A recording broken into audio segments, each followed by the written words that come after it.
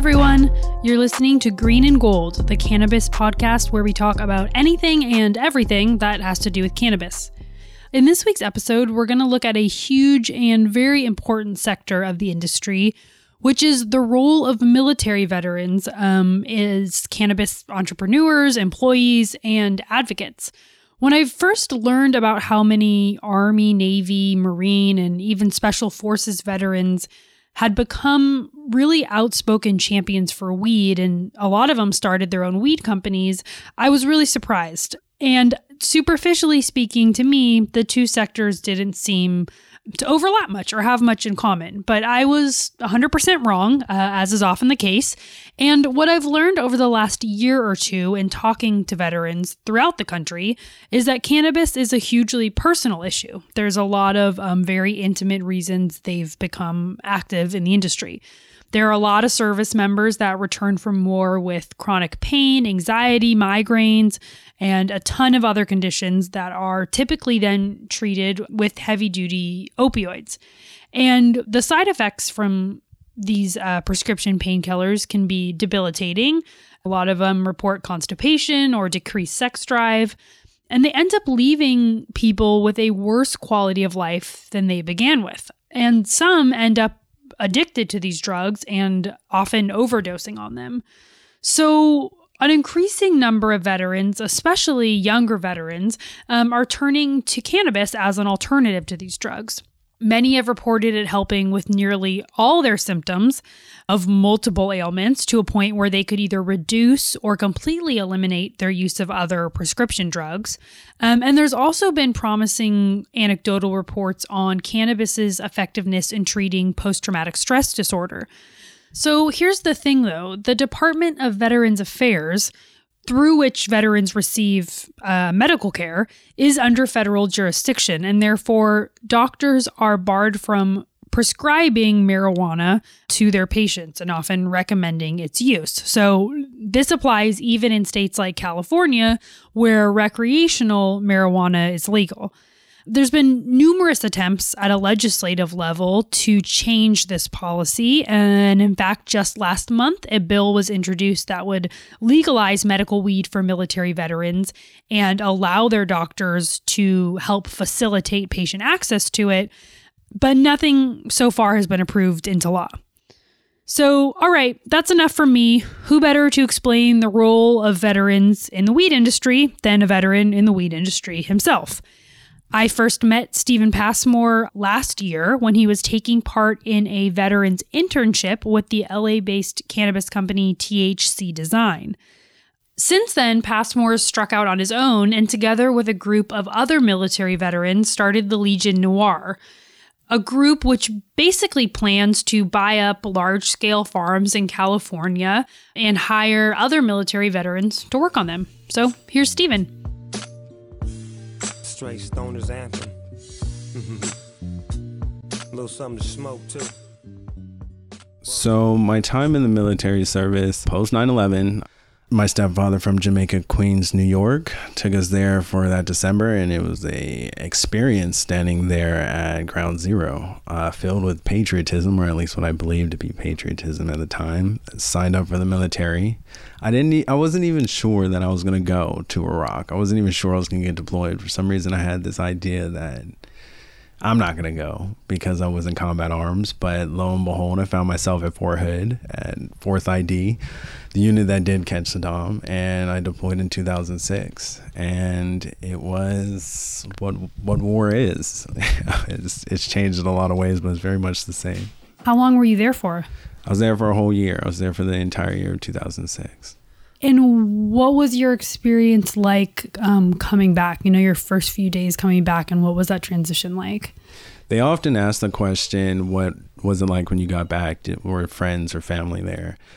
And I remember seeing people's friends and family there, seeing them off, and when they came back. And for both of my departure and my return, there wasn't anybody there. And that's not an indictment on anybody in my life. I know that a lot of people had to work and had other things going on, but I do think now, being able to look back and to be honest with myself, that those things didn't matter to me. Coming back home from surviving war and nobody's there. And so you just dive into and you see everybody else that is just as lonely as you. diving into, and typically that's going to be alcohol. And so you start abusing alcohol, you're going out too much, you have a lot of money, so there's no limit, there's no restriction, and you're emboldened. You just survived war. You're a hero, you're a god as far as you're concerned. You're young and dumb.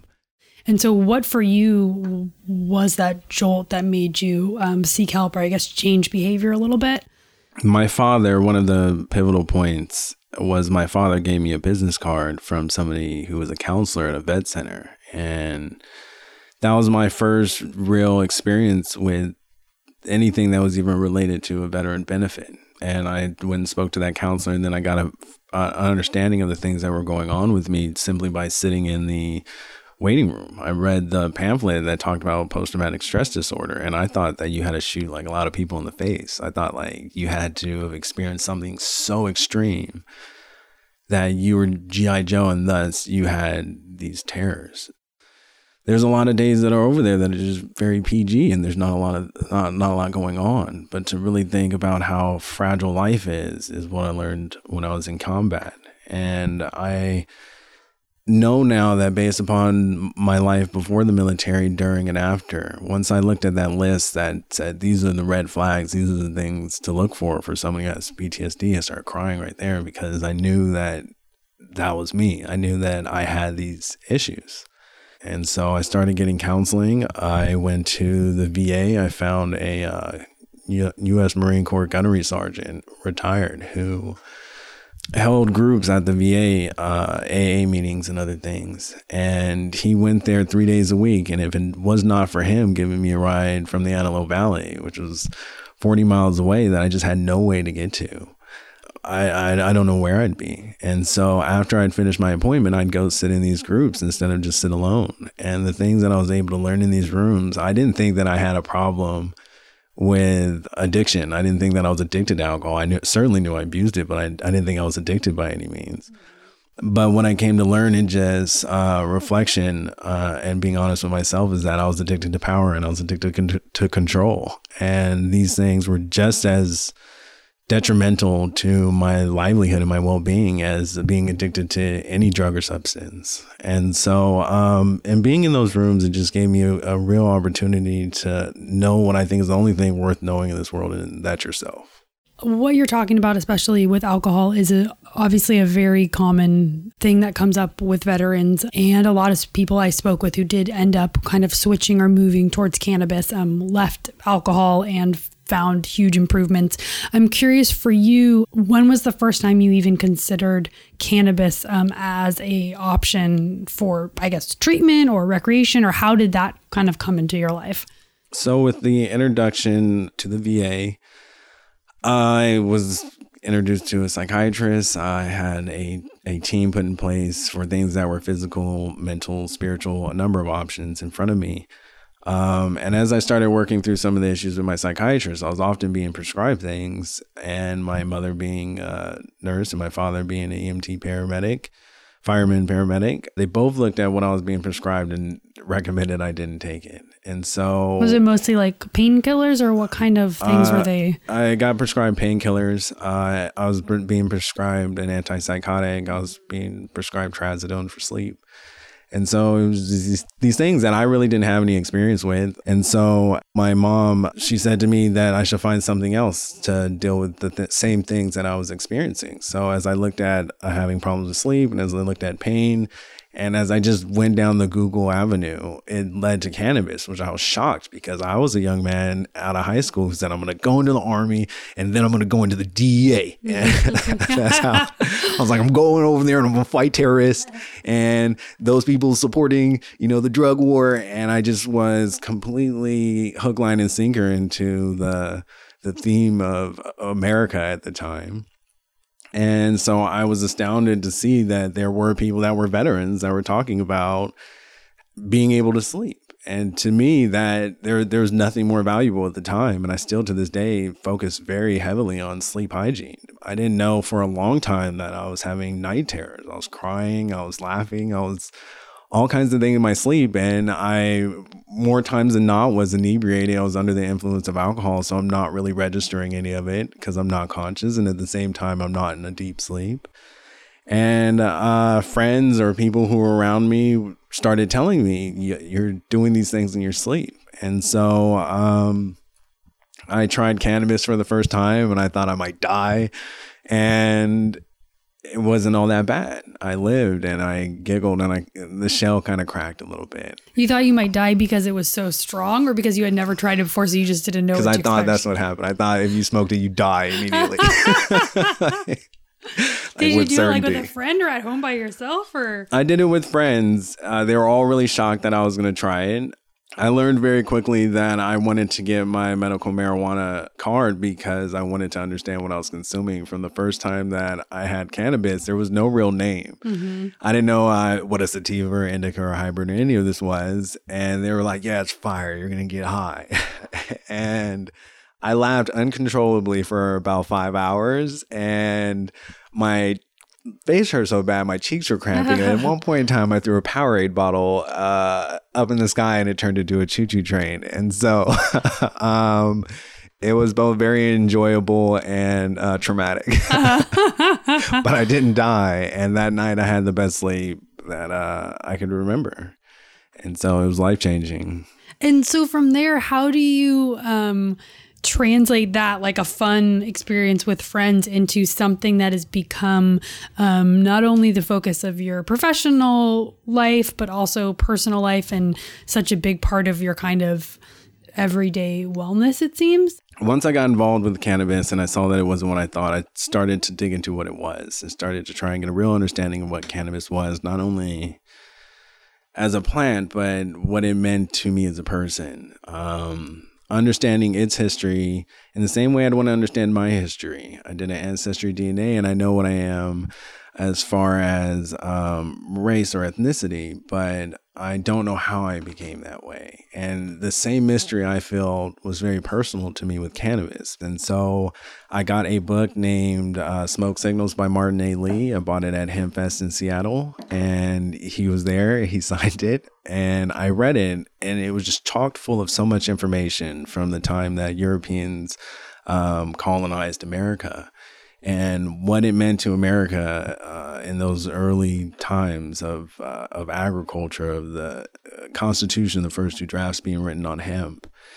And then also what was said by all of the founding fathers, that really the only thing that's worth a damn in this country is to own land. And that's the only thing that really matters. If you don't own land, you don't own nothing. And so to see how the cannabis industry is playing out now, it is just a repeat of all the things that have happened in the past in America before. With every industry, you have somebody who has a stake and has equity in an industry, and they use their political power to make sure that certain people can't get involved. And history has told that time and time again. So as I found myself here at this time, I found that it's really important, and I've always been shocked that there's not a whole lot of storytelling when it comes to cannabis. Mm-hmm. As you see strains that come out as bubble gum, tasty, yum yum, alien, but nobody's naming strains after the people who put in so much hard work laying the foundation. The people who sacrificed their lives and died and went to prison for really, really long times and lost everything. People that were crucified by the government. These stories aren't really being told. And I think that the reason these stories aren't being told is the same reason these stories aren't told in any other industry, which is the underlying foundation of all America, which it comes down to race, because why it was made illegal in the first place has so much to do with race. And so as I come to learn all of these things, I can't help but take it personal to be in this very charged time where race is at the forefront of every conversation. Mm-hmm. And so at this point, like on your day-to-day, do you use cannabis every day? Do you use it specifically to address certain things or for recreation? Like, how does it play into your kind of everyday consumption? I use high-dose CBD, low-dose THC. I usually use an indica at nighttime to help me get to sleep. Sometimes I'll use a sativa somewhere in the day. But definitely since my involvement in the industry, I think being surrounded by so much cannabis changes your feelings on it. Maybe it's like working at a chocolate store. Everyone thinks that just every day, and that's how I feel about at a chocolate store. I'd eat it all, but surrounded by it so frequently and having so many conversations about it, perhaps I'm jaded, So you think your consumption's gone down? Certainly, yeah. And do you smoke or eat it, or how do you? I prefer smoking. I think that for me, it's not only physical, it's mental and it's spiritual. And for it to go through glass, liquid, sand, and water and air, and for it to be earth coming from an herb, I think it's just a very full, well-rounded experience. Do you think without it, you would have continued down the path of alcohol or prescription drugs, or, I guess besides it being a recreational thing, have you seen it as something that's deterred or replaced other substances you either were using or may have ended up using? Yes, absolutely. When I first got back from Iraq, my sleep issues, I went and got Sleep MD, and I got addicted to those. If I didn't take them, I couldn't sleep. Are those the things you get at like the liquor store?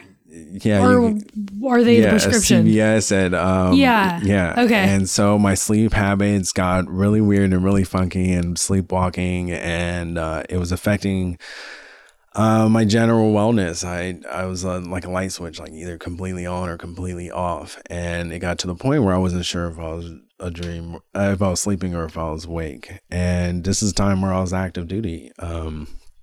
And I told the medical team that I had at the time about my sleep issues. And they took me off of that, and they prescribed something that I know I didn't take after that point. And then I just decided that it'd be better to deal with not being able to sleep. And definitely with alcohol, I don't think that alcohol was initially a conscious decision as far as this is going to help me sleep. But I know foolishly I believed that I was getting good sleep with alcohol, because you drink that much. Of course, you pass out with Jack in the Box taco in your hand and you feel like, oh yeah, I slept great. Like, no, you didn't.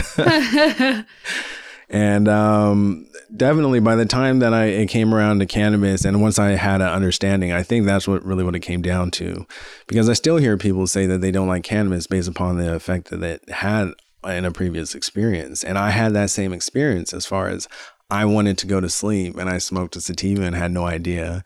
And then I was just cleaning the bathroom for the next 2 hours. Or it was in the morning and I wanted to get up and write, and I smoked, and all I wanted to do was go back to bed. And so I think that with that basic information and kind of catering towards what time of day and what specific needs someone needs, I think it easily replaces a whole bunch of things. Obviously, a big part of this whole discussion of veterans' involvement in the industry, but also as advocates, is due in part because the VA still isn't allowed, doctors aren't allowed to prescribe cannabis to patients, even in states where it's legal. How did it make you feel not to be able to talk to your actual doctor or healthcare provider about this and kind of have to come to it your own way? By that time, I felt that I understood what was going on with the U.S. government, that they had just systematically lied for so long. And then there were still some people holding out. So when it came to the VA and cannabis, even older veterans, when it comes to wars pre 9/11, they have, in what I've experienced, a different feeling for cannabis. They came home with different kind of addictions from that war. I think that because they went through the drug war also between that time and this time, whereas I was born at that time, so I've only seen the 90s experience and the early 2000s of cannabis. So for the older veterans, it's still very taboo. But for the younger veterans, for post 9/11 vets, you often find a wide acceptance. And so the conversation is being had. So to not being able to talk to your doctor at one point in time about something that you feel is a solution, you just understand that that's bureaucracy, and that's how it's going to be. There's 1,000,001 hoops that are put in front of you when you go to the VA. And then to think that you might get in trouble as well for consuming cannabis it wasn't just disheartening for me, but I know for a number of other veterans, it was a real slap in the face, especially when you start having the freedom and liberty conversation. Because you can, and just real quick, because I've heard different things about this. So you can, if you get caught using cannabis, or like if it's in your system, you can lose your benefits. Is that right? Or what can happen? So what's the fear there? Even with the VA, at one point in time, there was this idea that you couldn't even talk to your doctor about cannabis, which it turned out they didn't have to repeal that rule because it was never a rule in the first place. It was just this idea. Like, I can't talk to and it is completely understandable because in the military, you don't talk to anybody about cannabis. And so for all the things that have happened in the very recent years, I'd say in the last 2 years with the VA in reference to cannabis, they've become far more lenient, and it's not something that people are being punished for, as far as I know. And to my understanding, they repealed the vast majority of rules that penalize veterans for cannabis use. So that's a step in the right direction, at least. Yeah, small, certainly very small step. Yeah, small step on a long road, certainly. I'm curious why you think there are so many veterans, not only advocating at the policy level in their own states and nationally, but also employed in it and starting their own businesses like yourself. I think it has to do with veterans.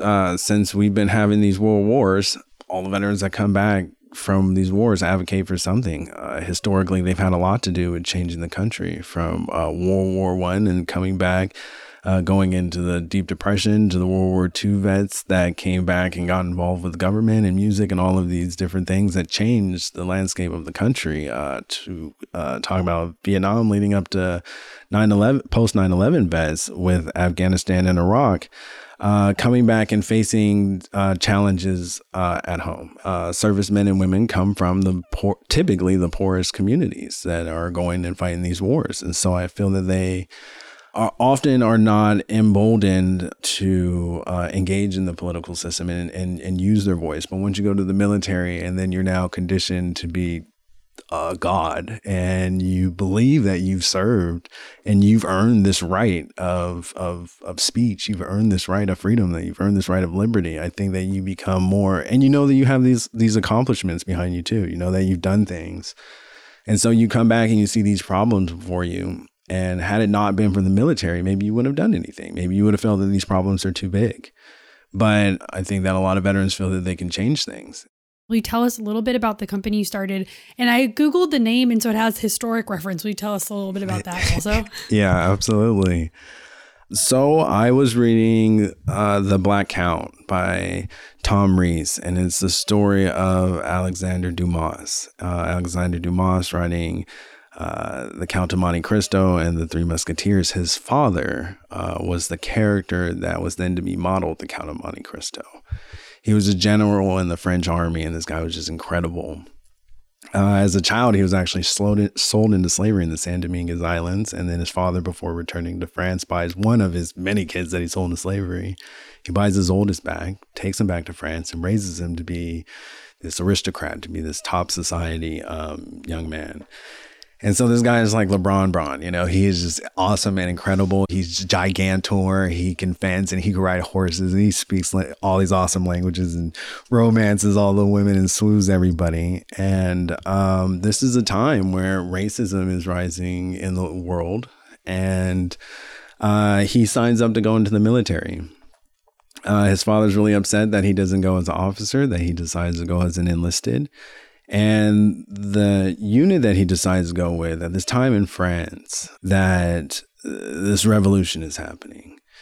There's all of these legions. And for some reason, even though they decide that they don't have slavery in France, they're like, we don't want to let mulattoes in our legions. So there's no option for these Black French revolutionaries.